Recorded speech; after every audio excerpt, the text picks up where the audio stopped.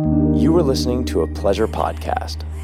For more from our Sex Podcast Collective, visit pleasurepodcasts.com. Hey friends, welcome to American Sex, a podcast dedicated to normalizing conversations about pleasure and alternative sexual expression by challenging those puritanical, backward-ass ideals we have right here in the United States.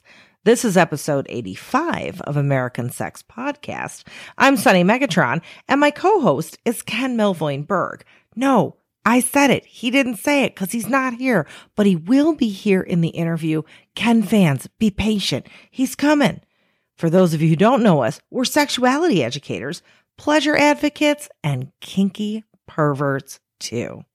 This week's guest is a repeat, one of our favorites, Dr. Justin Lehmiller. We're going to be talking to him about his research on cuckolding. If you're not familiar with Dr. Lehmiller, let me get you up to speed. He received his PhD in social psychology from Purdue University. He's a research fellow at the Kinsey Institute and author of the book, Tell Me What You Want, The Science of Sexual Desire and How It Can Help You Improve Your Sex Life. Dr. Lehmiller is an award-winning educator, having been honored 3 times with the Certificate of Teaching Excellence from Harvard University, where he also taught for several years. He's also a prolific researcher and scholar who has published more than 40 pieces of academic writing to date, including a textbook entitled The Psychology of Human Sexuality that's used in college classrooms around the world. Dr. Lehmiller's research focuses on topics including casual sex, sexual fantasy, sexual health, and friends with benefits. His studies have appeared in all of the leading journals in human sexuality. Dr. Lehmiller runs the popular blog Sex and Psychology and has been interviewed by so many media outlets, pretty much everyone you can think of, the Wall Street Journal, the New York Times, CNN, The Atlantic, etc. He's also appeared on several episodes of the television program Taboo on National Geographic and writes columns for publications like Playboy, USA Today, Vice, Psychology Today, Politico, and New York Magazine. And if you didn't listen to episode 74 of American Sex Podcast, go do that because Dr. Lehmiller told us all about the science of sexual fantasy, and it was fascinating. Now, this subject I really dug. I loved our conversation. We get letters all the time about cuckolding, but so many folks don't actually openly talk about it. Now, I can say in my brief time doing a little moonlighting in phone domination, cuck themes came up in about half of my calls. Yeah, it was really popular. Dr. Lehmiller in this conversation talks about how cuckolding has roots in evolutionary biology, the surprising correlation between conservative lifestyles and cuckolding, how institutional racism in the United States plays into our sexual fantasies, the differences and similarities in gay cuckolding versus hetero scenarios, complementary fetishes like forced bi, chastity, feminization, cross-dressing, and all those deliciously submissive things that I really like. Dr. Lehmiller also tells us how to tell your partner about your cuckold fantasies and incorporate them into your sex life.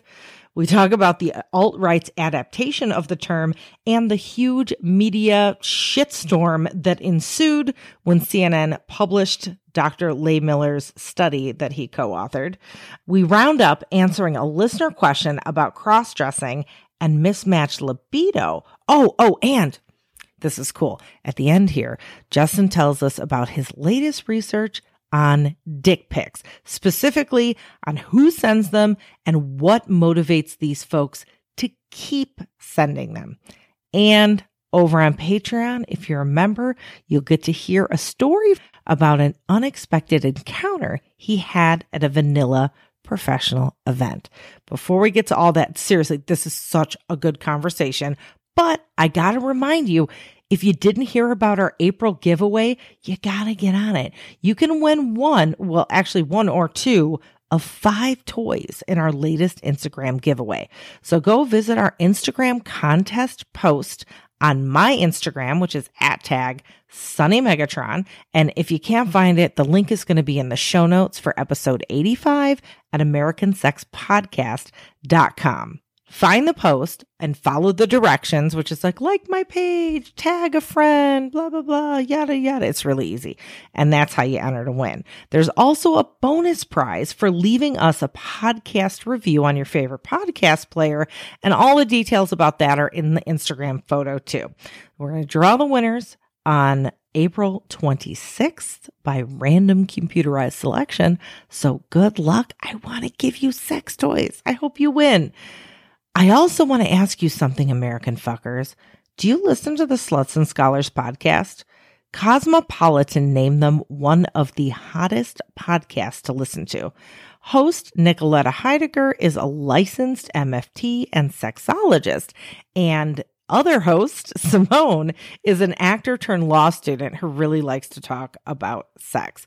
Together, they chat with folks about sexuality, desire, pleasure, shame, stigma, and of course, all of those bodily functions. On the show, they've gotten beauty confidence advice from Dita Von Teese and anal sex pro tips from Jessica Drake. I've even been on an episode talking about sex toys. I'm going to play a trailer for Sluts and Scholars after our guest conversation, and I'd love for you to go take a listen. All right, so now let me look at my watch. Oh boy, you know what time it is? It's big welcome and heartfelt appreciation time to the new members of our Patreon family. Shout out to the folks that joined our Patreon family this week. I want to give a huge welcome and heartfelt appreciation to Virginia, Carrie, and Heather for becoming American Sex Podcast supporters this past week. We really appreciate your support, and we could not do this show without you. And if you're listening like, Patreon, what the hell is Patreon? Go on over to patreon.com/American Sex, and there you can learn about how to become a member. Not only does your membership help support the show, which we love, but we also love to give you lots of awesome perks too, like bonus stories from our guests. You're going to hear one this week from Dr. Justin Lehmiller. You'll also get extra full-length episodes, American Sex Podcast stickers, and we have a new design that's coming soon, and Patreon people are going to get that design first. You might get a personal video greeting, random surprises in the mail. Yeah, we send stuff in the mail to you, and a lot more. All right, American fuckers, are you ready? Go grab your spouse or your significant other and make them sit in the corner like the little bitch that they are and watch you really enjoy listening to this conversation with Dr. Justin Lehmiller about cuckolding. All right. I am going to... Do you want me to lead in, Ken? Do you want me to do the talking? What, am I, a cuckold?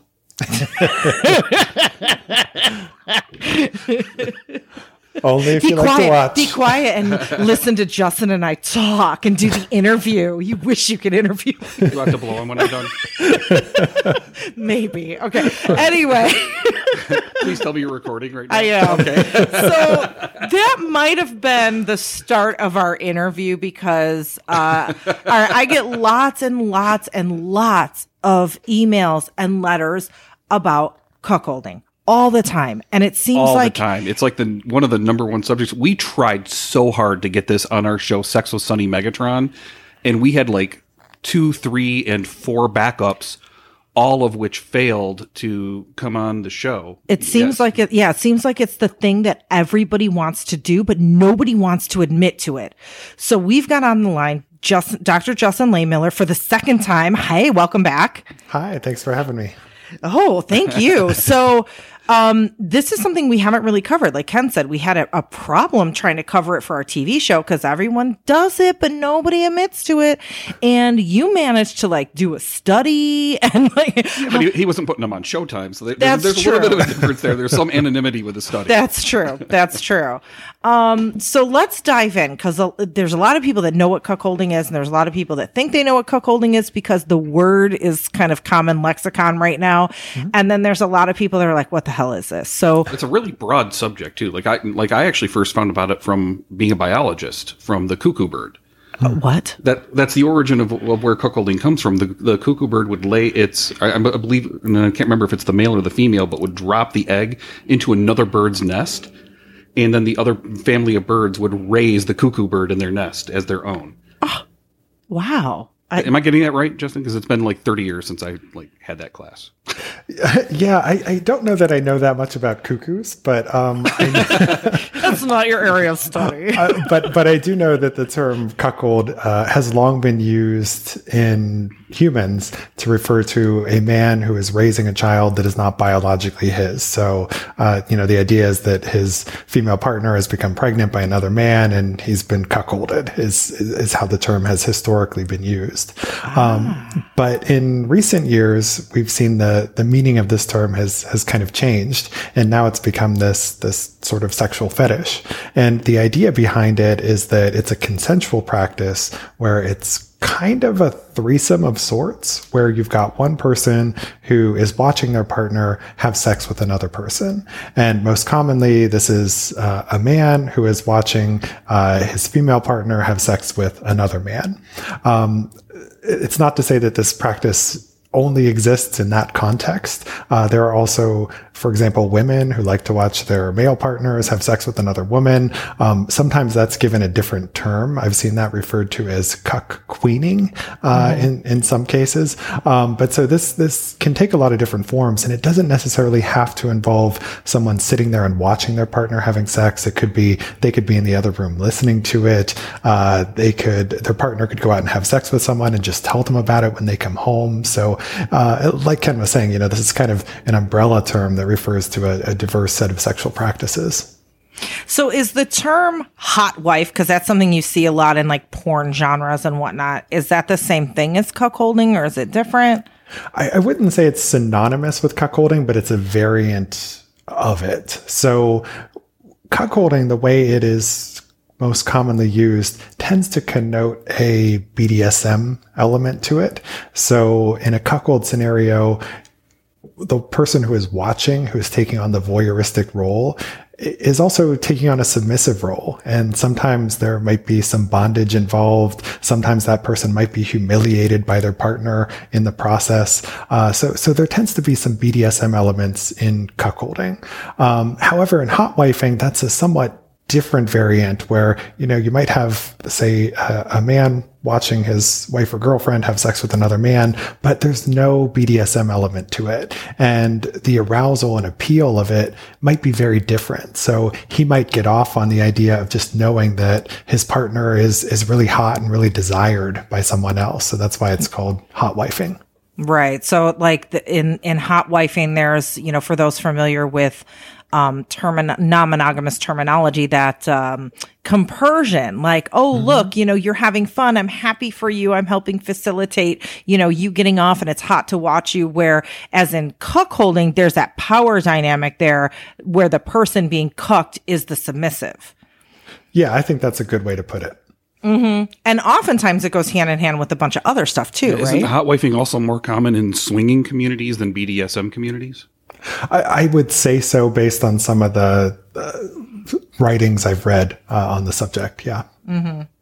So, what are some of the other complementary fetishes that go along with cuckolding? Because when I think of cuckolding, I think of all sorts of other stuff that goes with it. So, I asked people in some of my research who had cuckolding fantasies about other fantasies that they have. And some of the things that you see it correlated with are voyeurism fantasies in general. So these are people who just often like to watch. They're very visually aroused, not just in that cuckolding scenario, but in other cases. You also see them reporting more BDSM fantasies across the board. So they tend to be more aroused by bondage and submission and masochism and humiliation.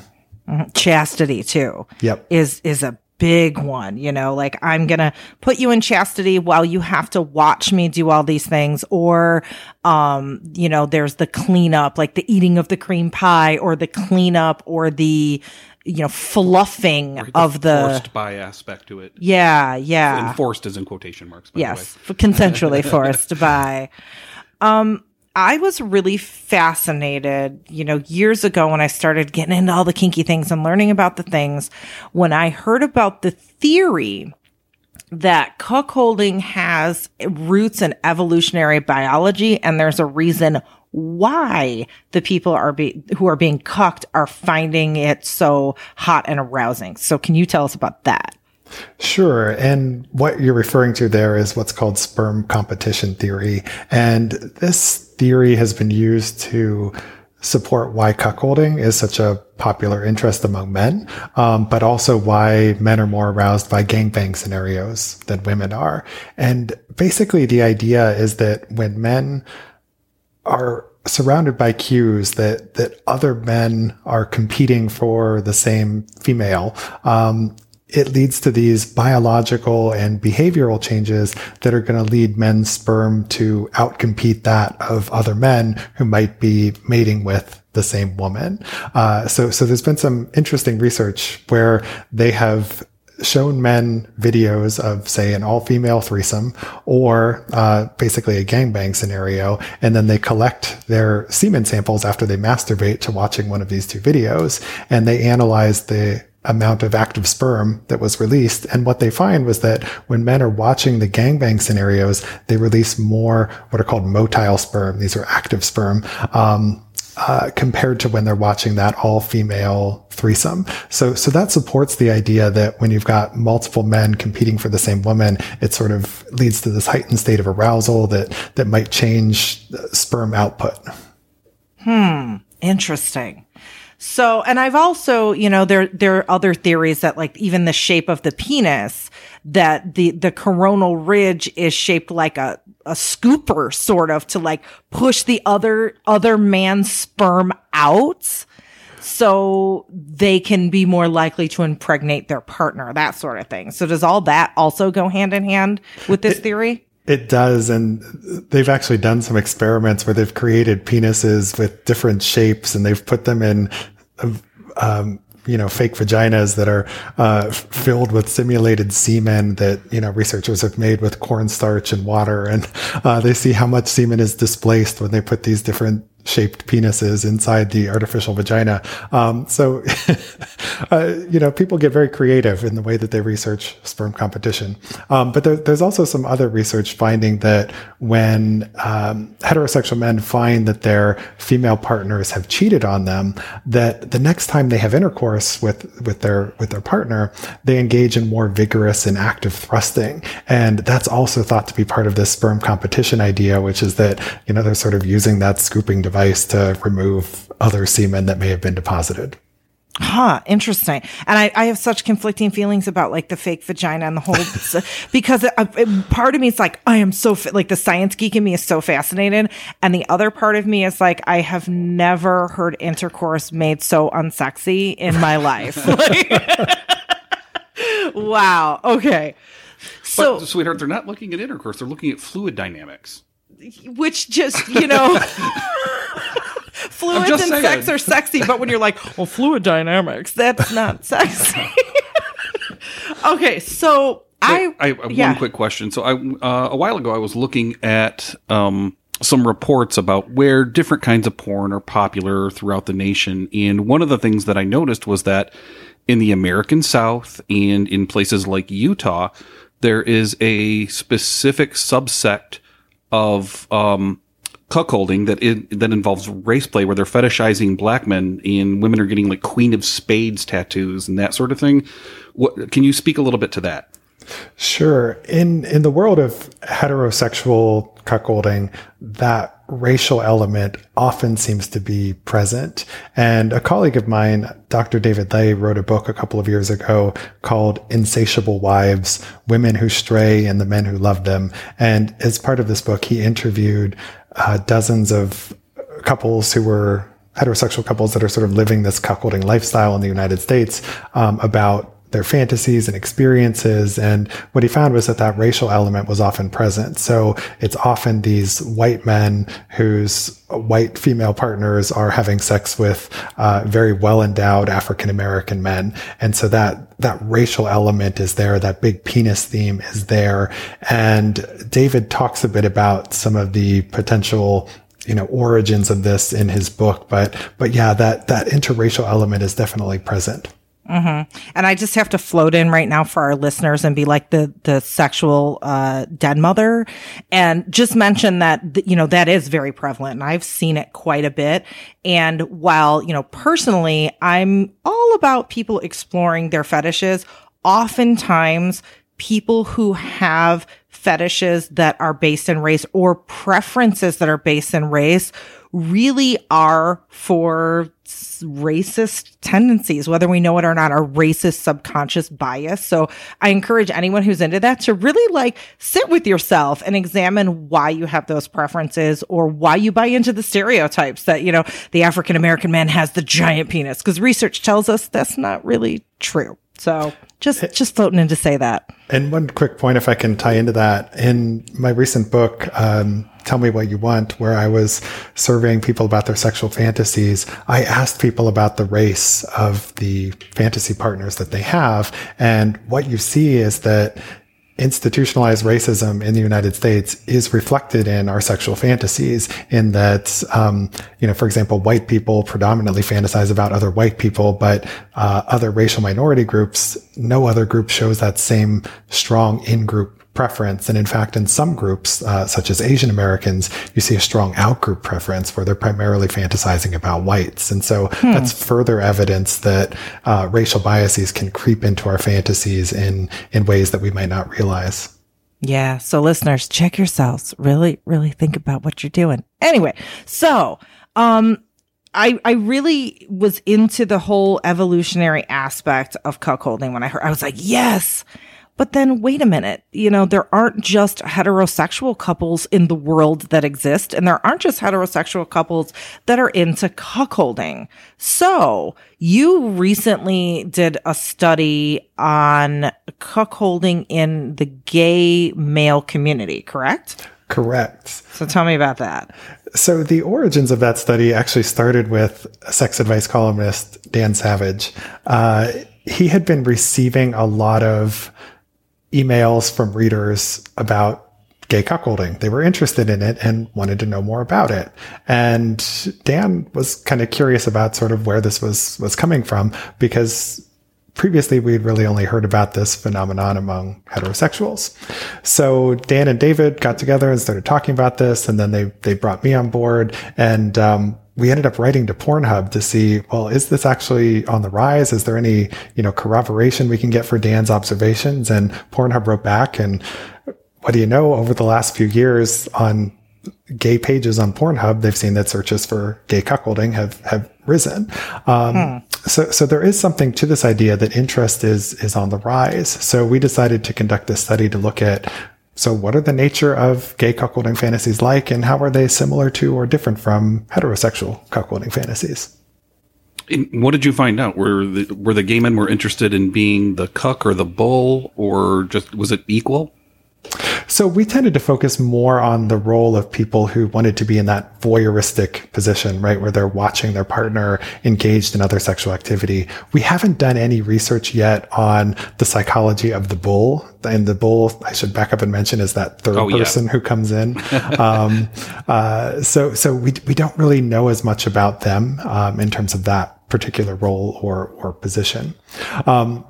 In terms of, just the gay versus straight cuckolding, what I see in some of my general sexual fantasy research is that a majority of self-identified men report having had cuckolding fantasies before, and that's true regardless of sexual orientation. So men are more likely to have these fantasies than women. And then in terms of how gay and straight men's cuckolding fantasies differ, one of the things that was really interesting to me was that BDSM element that we talked about wasn't really present so much in the gay men's cuckolding fantasies, right? It was actually pretty rare for that to emerge, which tells us that in the gay cuckolding, it's kind of more like hot husbanding than it is like, cuckolding. One of the other things that was interesting was that in the gay cuckolding fantasies, that interracial theme was almost non-existent. I want to say it was about 1% of our sample, explicitly mentioned an interracial theme in their cuckolding fantasy. So that interracial element seems to be more prevalent among heterosexual men. And interestingly, that big penis element as well was also more common among the heterosexual men as well. You know what's interesting, and I think if I'm remembering correctly, the last time we had you on the show, we kind of went down this road a little bit. Like, I have my own theory about heterosexual men who tend to take the submissive role. And if you look at heterosexual cuck scenarios, the men tend to want to feel emasculated. You know, you see a lot of sissification and, you know, I'm going to make you put on cutesy little thong undies and act like a sissy, or, you know, the forced buy element. And it's interesting that in those scenarios, the bull is usually someone who's younger, better looking, bigger dick, you know, someone who makes them seem even more emasculated when you stand them side by side. So, and one of my theories has always been, like, when I see straight men who are taking the submissive role, that they're working out their whole, like, you know, masculine role in society and toxic masculinity and all the things that have been put upon them. Like, you have to be the strongest, the best. You have to just support the family. You know, never cry, that sort of thing. What do you think about that? I think there's some truth to it, that there's a lot of pressure on men when it comes to sex to be just one thing, to be dominant and to be the initiator of sex and to, you know, sort of always be in that powerful role. But what I see in my fantasy data is that men fantasize a lot about submission and humiliation and masochism. And there seems to be this sort of yearning to break free of that traditional gender role expectation that is put on men. You see the same thing with women, right? Women have a lot of fantasies about dominance as well. So cuckolding is one of those scenarios where you can flip the script on the traditional gender roles, where you can put women in that more dominant and empowered position over men who are taking that more submissive and masochistic role. And so I think on both ends, that can allow people to kind of get that escape that they want and desire from societal expectations about sex. And I also see a lot, you know, especially when this goes on between a couple that's in a long-term committed relationship, it's kind of like, hey, you know, you are putting me at the bottom of the barrel. I'm being a sissy. I'm being completely emasculated. You're getting to fuck like a hot dude that in theory you should just leave me for, because he's much better than me. But guess what? At the end of the day, when this is over, you're still coming home with me. You know, so it's, I don't know, a testament of love. That sounds so sappy, but I don't know. What do you think of that? Yeah, I think there's something to that. To there being a certain feeling of security there that allows you to explore this particular fantasy. And in my research, I tested whether attachment anxiety was related to having cuckolding fantasies. And attachment anxiety is basically, you know, kind of how much reassurance you need from your partner, your fear of abandonment. Interestingly, I didn't really find anything there with attachment anxiety. But I did find that men who had higher self-esteem were more likely to have cuckolding fantasies, which suggests that, you know, there is some kind of level of confidence and security that these individuals need to have to put themselves in that scenario where they're kind of letting their partner go off and have sex with other people.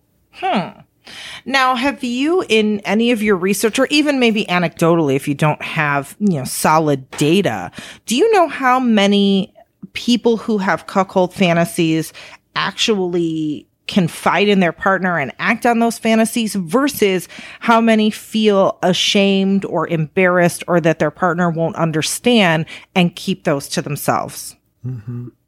So I have some data from the study of gay men in terms of whether they had ever shared their cuckolding fantasies. And I should back up and say that we specifically recruited gay men who reported already having had cuckolding fantasies.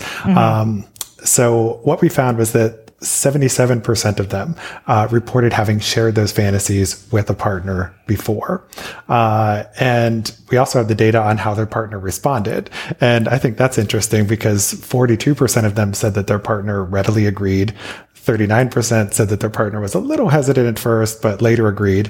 And so you're really talking about just 1 in 5 who said their partner wasn't really open to the idea.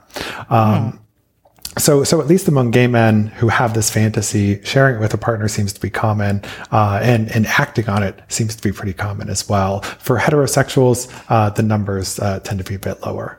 Right. And that's my feel. I mean, and just us being us and getting the letters that we do, as we said, we get tons of, hey, I need advice and I'm really into this, but I'm afraid my wife is going to be like, what? And I don't know how to bring this up. So my hunch is that this is pretty damn common. And my hunch is there's people listening to this right now like, holy shit, this is me. I have this fantasy and I don't know how to broach it or how to talk about it. So what would you say to those people who are like, yeah, this has been in my head. I fap to the thought of it all the time, but I wouldn't dare tell my partner, but I'd love to. How? So this is one of those things where you have to back up first and sort of get that level of self-acceptance. And you have to feel good about yourself before you can share your fantasies with a partner. So if you're turned on by cuckolding, recognize that you're not alone.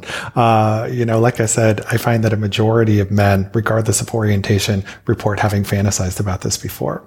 So you're not weird or abnormal. Next, when it comes to sharing your fantasies with your partner, you don't want to just jump out and say, hey, honey, let's try cuckolding. I think it's a good idea to build up trust and intimacy and communication with your partner first. So if you're new to sharing sexual fantasies, start with the more vanilla, less kinky things and use that as an opportunity to build up sexual communication, to build up trust and intimacy. And then you can advance to the more adventuresome things later. And I think when it comes to something like cuckolding, a lot of people are in long-term monogamous relationships and they've never thought about deviating from it. So the idea of opening up your relationship can be really challenging. So it might be worthwhile to read some guidebooks on how you navigate open relationships. And there are tons of fantastic books out there like The Ethical Slut or Opening Up. I have lots of recommendations I could give, but read some of those books to get ideas on how you might, sort of set the rules and navigate this in your relationship. You've heard me say this time and time again right here on this show. Here it is. Everybody, I mean everybody, needs therapy. Seriously. There could be something big going on in your life. Yeah, you need therapy. Everything could seem fine. And you could be like, I don't need therapy. Guess what? You need therapy.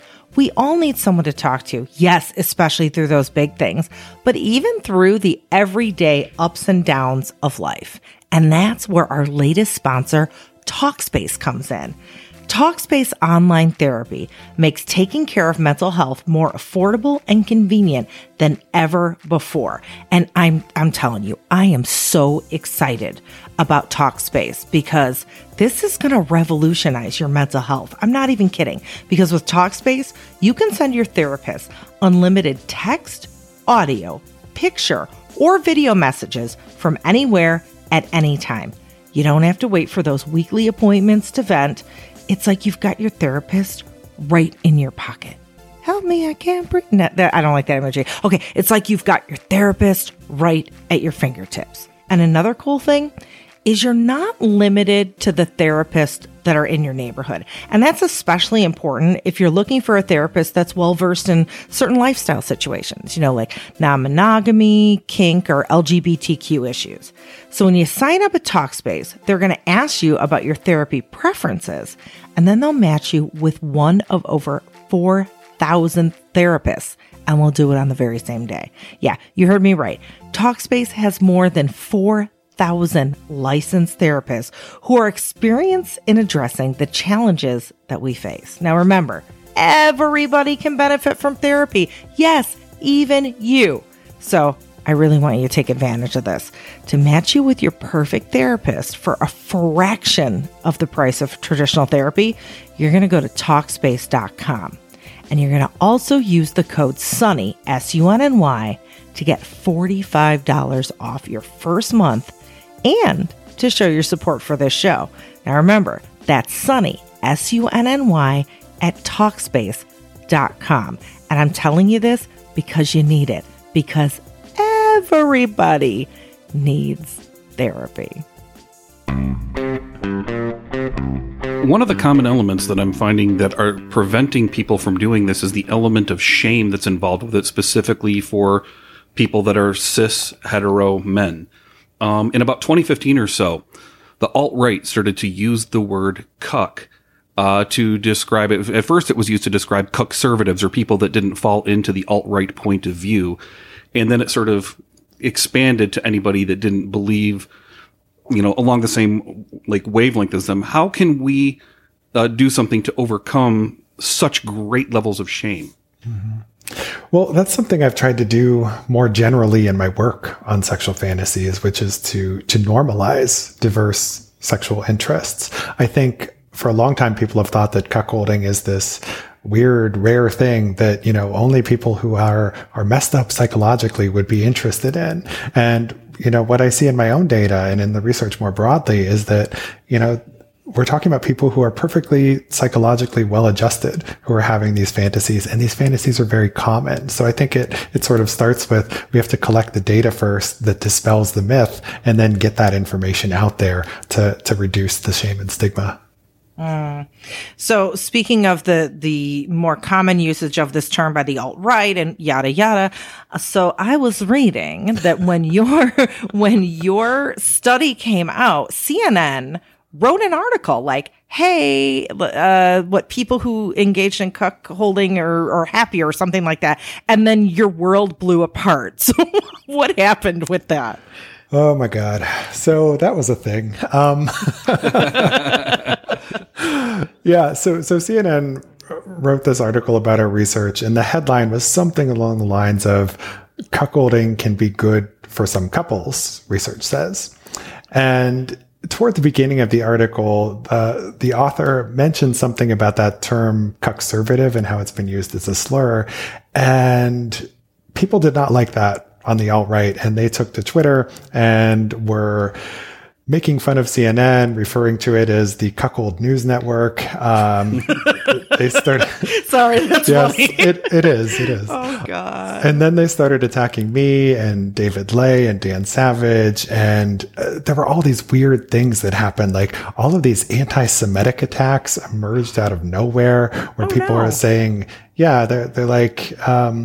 Well, all of the authors of this study are Jewish, and Jews are secret communists who want to destroy Western civilization and values. Therefore, we shouldn't be surprised that they publish something like this.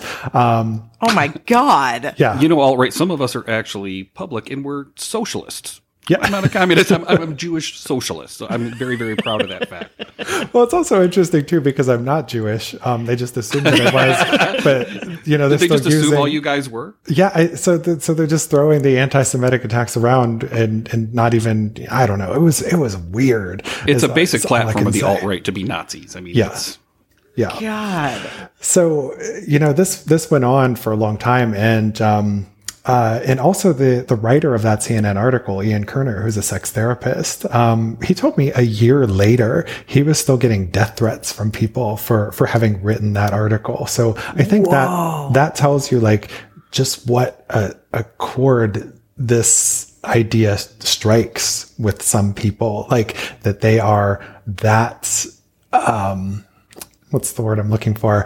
Offended by the idea of this type of consensual non-monogamy that, it provokes this really intense anger and rage. Well, what's funny too, and I know, your research can back this up, is that those are the same guys that are engaging. They're the ones doing it. I was going to ask that. It's like cuckold phobia. Like the people that are homophobic are most likely to be secretly gay. And I think the cuckold phobes and all the 4chan neckbeards are definitely probably having this cuckold fantasy. There is some truth about, they doth protest too much. That You're does so happen. much more eloquent than we are. We're like, these bastards. And you're all using your nice fancy words.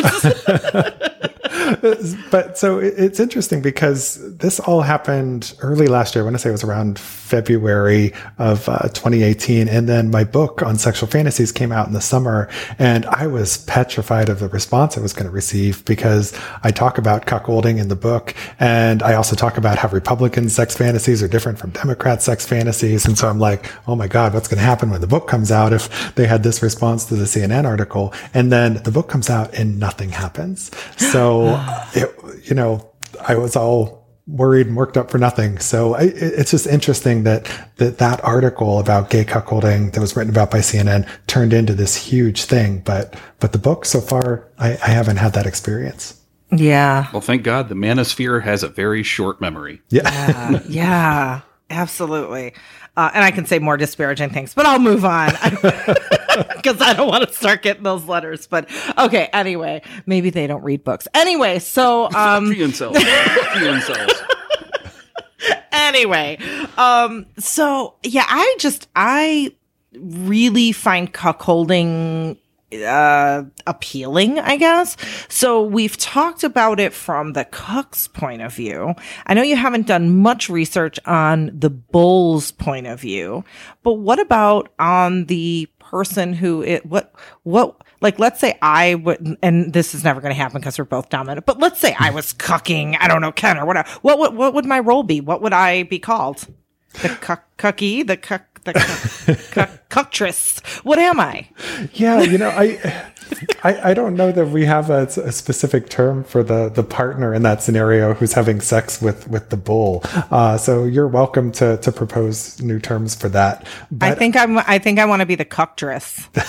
I like it. Yeah. But okay. I think there's a different psychology behind people who take on that. I guess I characterize it as the exhibitionistic role, right? Where they're performing for their partner, and the partner who takes on the voyeuristic role. So for the voyeur, I see that, they tend to have more of the BDSM fantasies about submission and about watching more generally.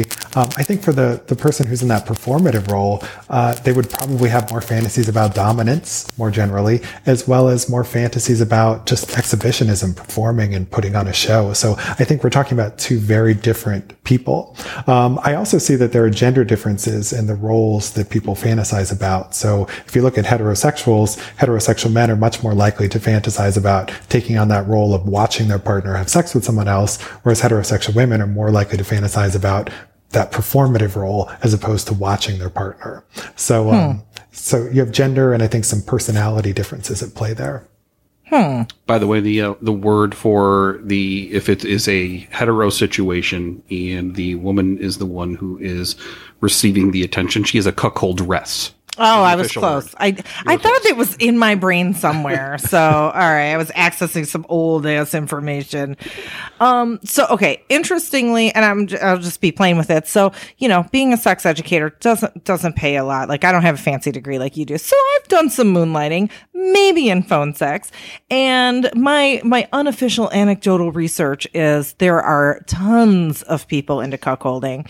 And I have found that oftentimes I would see that they would be like, I'm a panty wearer. I'm a sissy. I'm going to be emasculated in every way you can think of. I'm going to be in chastity and teased, but not allowed to actually have the orgasm, that sort of thing.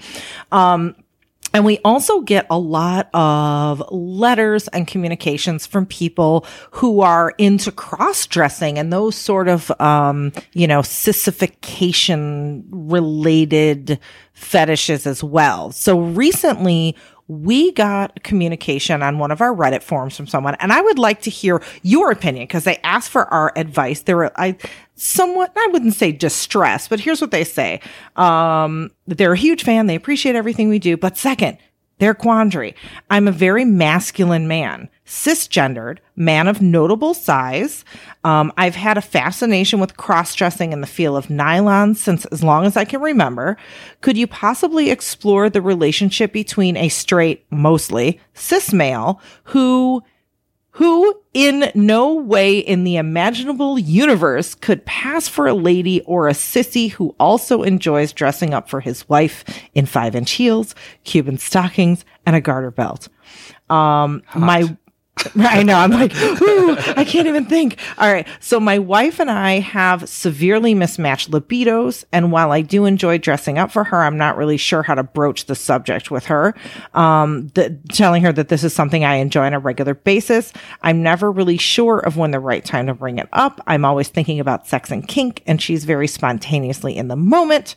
And he would love to get our advice about bringing this up. He knows it's nothing that repulses her, but he's still like, nah. So I found this is more common than not. And, listeners, probably 1 out of 10 of you are like, oh yeah, this is my life.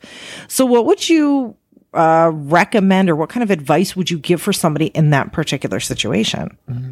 Well, I think first it's worth mentioning that the fact that all of these things are going together, the cuckolding, the humiliation or sissification, and the sort of playing with the gender roles in terms of the forced feminization, those are all common fantasy themes among men. I find in my research that gender bending, submission, humiliation, cuckolding, these are things that a majority of men report having fantasized about at some time before. So it's not unusual for someone to have to identify as male and to have these fantasies. Now, in terms of sharing them with a partner, again, to repeat my earlier advice about having that good communication, trust, and intimacy is really crucial. But something else, especially if you and your partner seem to be mismatched in terms of when you're in the mood, is to try and do more things to get in the mood. So that could involve, for example, watching steamy movie together with sex scenes, and then sort of using that as a lead in to sexual activity. And then when you're both already in a state of sexual arousal, one of the benefits there is that it reduces your disgust response, and it makes it so that you tend to be more open to hearing about different ideas and sexual practices. So you might just try to find more ways to sort of create a sexual mood, and then use that as an opportunity to start discussing and exploring your fantasies. You know what? I think there's a really great idea for sort of an appetizer for that whole thing, and it involves cosplay. There's a lot of comic book conventions that are out these days, and I know a lot of people that are into that very sort of situation. And one of the ways that they resolve it is by doing some gender bending cosplay, because it's a little bit more socially acceptable as sort of an appetizer sort of thing. It's kind of a light slide. Yeah, it's a light idea. Slide into the idea, and it lets them explore a little bit. It makes them feel sexy, and they get a lot of attention on top of it. So those of you that are in this situation, consider cosplay as sort of a fun thing to do with your partner, and go out and just have a great time at the convention, and don't make it about sexuality, but do make it about gender bending. And something else that works for some people, where if they have mismatched libidos, or if one partner has interests that are very different from the other, is they decide to have some type of sexually open relationship where they might only engage in certain practices with certain partners. So we see this oftentimes in the BDSM community, where people might have, one partner with whom they don't engage in BDSM sex, but other partners with whom they do. So I think there are different options, and you got to kind of figure out what's right for you in your relationship. So now, bringing that back, I'm thinking about cuckolding again, because, as we've discussed, this is a super common fantasy, but opening up your relationship, that's a big step, and that takes a lot, and you have to make sure your relationship's in a good place, and it's a huge undertaking. So what would you recommend for someone who's like, we both have cuckold fantasies, but we're not quite ready to go there and open up our relationship and bring an actual physical person in the room with us? What kind of options do people have to play out their cuckold fantasies without actually having person number 3 in the room? Mm-hmm.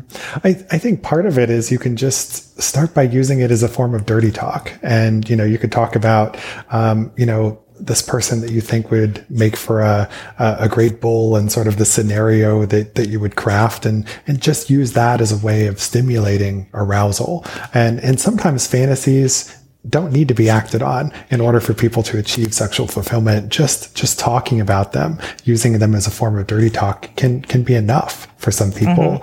Or they can do, sort of baby steps to acting it out, where they start by talking about it and then, sort of progressively move there, maybe by introducing sex toys or bondage along the way. Or, it could be, for example, maybe one partner just watches their other partner flirt with somebody else in a public place, but they don't actually go the step of having any sexual activity. That could be sort of an introduction to kind of how it might work. You can see how you feel in that situation. And if you decide you're totally freaked out just by the idea of your partner flirting with somebody else, that might be a red flag that maybe you don't want to go the extra step of, bringing somebody else into the bedroom. That's very good advice. Very, very good advice. So, all right. I have no idea where this is going to go or how much you've done, but recently, like this morning, I read something about you and like the study of dick pics. Can we just talk about that for a second? Oh my God, I was just looking at that as well. Yeah, because okay, first of all, I'm not going to say I'm fascinated by dick pics, because now I'm going to get 8 million more dick pics if I say that. I'm fascinated by the psychology behind dick pics, because I have been the receiver of hundreds, possibly thousands of dick pics, and I can't stand it. But I kind of have my own theories as to why these people are signing or what they're trying to get out of it. So tell me about this, because I just heard about this morning. Yeah. So what you're saying in terms of you've had this experience repeatedly, that's something that so many women I've spoken to have reiterated. Maybe they haven't gotten 8,000 of them, but they've gotten a lot of them. And many women are disturbed by this. They find it to be a form of harassment, and it's unwanted. And they're curious about sort of what's motivating the behavior. Why are guys doing this? And, what, if anything, can we do to stop it? So I decided to conduct a study because, to my knowledge, there is no published research looking at this phenomenon of unwanted dick pics, or as some people call it, dick bombing, where it's, the photo of a dick pic just spontaneously appears in your in a text message or a social media message or something like that. So I surveyed, and in the end it was around 400 men, and looked at what their experiences were like. Had they ever sent a dick pic? If so, was it solicited or unsolicited? And what were their motivations for doing it? How did the other person respond? And I just wrote up some of the results for a conference presentation later this year, and ideally this year I will also write it up as a paper for publication in an academic journal. Ooh. You know what I found, and I'm curious to say, I think it might just be me because of who I am, and I talk about BDSM a lot, and yes, I'm a dominant, but people just assume whether I was or not, they just assume I am. I get a lot of dick pics, and it's random, they'll send it, and then they'll either in that first message or they'll follow up with the message, basically insinuating like, tell me how horrible it is and tell me how small I am. Like they're looking for small penis humiliation. And it took me a while to figure this out. Is that common amongst most people, or is that just me because of who I am and what I do? That might be more common among you because, I've talked to a lot of women. I wouldn't say that that's like the overriding theme that I've heard from them, but I think, right. Maybe more specific to you and what people might associate with you based on what you talk about on the podcast. Huh. So I get inundated with micro penises. It's a me problem. Perhaps. It's a mini me problem. Oh! Yeah, because it's funny because I see a lot of, especially women who get dick pics, and because I think most guys who get dick pics are like, yeah, like I see gay guys exchange dick pics and they're like, this is great. I'm like, what planet do you live on? Like, it is not great to me. But, they say, oh, you should respond back with how small it is and how, and I'm like, that's what they want. Don't fall into that trap. Like, no. I have to admit, in the past, I have sent non-consensual dick pics. I don't do that anymore. I learned my lesson, but I kind of equate it to like when a cat brings you a dead animal and plops it in front of you. It's something that the cat thinks you're going to think is fantastic. Mm-hmm. This is the most amazing dead mouse and really or you're stinky like, sock. Ew. Yes. And in reality, you're going, ew. Well, I thought I was doing a solid. It ended up I was like just dropping a dead mouse. So I think this is this is a complex phenomenon, and that different guys may do it for different reasons. You know, some people may do it because ultimately they do actually want to be humiliated, but oftentimes, though, I think a lot of people do it because they want validation of their penis and how great they think it is, right? So you may see different people doing it for different reasons, and I also see that the pattern of correlates is different for gay men compared to straight men, right? So it's something that is perceived very differently in the gay community than it is when a man is doing this to a woman. But interestingly, something I saw in the data was that a lot of people said that, and this is including heterosexual men who are sending their pictures to women, a lot of people said that it was reciprocated. So the other person sent a picture back, or that it ultimately led to sex with that person. And so even though this is an unwanted, non-consensual behavior, some people are reporting that it leads to sex or reciprocation of pictures, and that is ultimately going to reinforce the behavior. And that ultimately make it harder to stop, because if it... I totally found that to be my experience. Like 99.99% of the people definitely wanted it, reciprocated it. One person said no, and I haven't done it since. Huh. I had no idea that no was an option with that. I didn't think about it as non-consensual. I'm just stupid. Like, I had no idea that what I was doing was a bad. I really didn't. Interesting. So, okay. Especially with positive reinforcement, like getting naked pics of people that I want to see that I think are sexy or sexual partners. You know? And I think that's ultimately the issue, is that, you know, most of the guys who are sending these pics have never been called out for it. And so that sort of leads them to perceive that this behavior is normative, right? And that there are no costs or consequences associated with it. So if they never experience a negative outcome, then they're never told no, then they may continue to engage in the behavior. And now my question is, and I'm thinking more in the heterosexual scenario, because it is mostly women who are like, ew, you know. Mm-hmm. So are the women who are reciprocating, are they reciprocating because they honestly are really into it? Like, oh, wow, your dick turned me on. Here's a picture of my tits or whatever. Or are we reciprocating because that's what we've been conditioned to do, is just kind of go with the flow and please men? So did your research go that far? Great question. And no, I only studied the perspective of the person sending the photos. So the next study would be looking at the receivers and, you know, what their responses and reactions are. And if they send a photo back in return, you know, what are the circumstances? When and why did they do that? So why do they sometimes respond to an unsolicited dick pic? And, you know, what does that mean? I'm geeking out. I cannot wait until you get to that part of the research. So this has been super fascinating and helpful. I know for a lot of our listeners, as we said, we get these questions all the time. And after, 80 some odd episodes of the podcast, we are addressing cuckolding for the first time. So this information is going to be well received and welcome to a lot of eager, cuckold fantasy ears, I am sure. So what have I know you have your book. What else have you got going on and coming up that the listeners can look forward to? Mm-hmm. So I'm also embarking on a speaking tour around the country. I have some talks coming up with the Sexual Health Alliance in Los Angeles, Chicago, and Seattle, where I'll be putting on workshops about the science of sex and sexual fantasies. And these are talks that are designed for anyone. We do get a lot of sex therapists and educators who come, but we get just members of the community who come as well. I had someone recently who is a businessman who came with his spouse, and the two of them attended my full 2-day workshop. And by the end of it, this guy came up and told me that I had changed his marriage. So that was nice to hear. And also, I think a good endorsement for kind of what you could get out of the programming. So if you're curious about upcoming talks and events, just go to my website. It's sexandpsychology.com, and there's a tab for public speaking, and you can find information about all my speaking engagements there.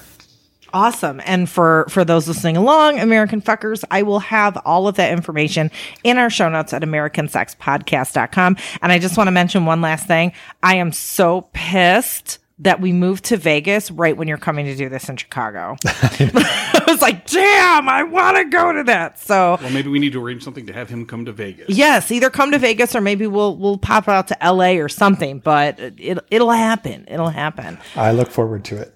Awesome. And as always, this has been an amazing conversation. We love talking to you. We love your brain. We both have a brain crush on you. And yeah, American Fuckers, if you don't know Dr. Justin Lehmiller, go read all the stuff. And until next time, right? Yep. All right. Bye. Bye. I'm Nicoletta. And I'm Simone. And together, we're Sluts and Scholars. Every Thursday, we drop a new episode and probably your pants. Our guests range from Nina Hartley to exes and Dita Von Teese to sexual trauma therapists. So join us weekly to talk smart and fuck smarter.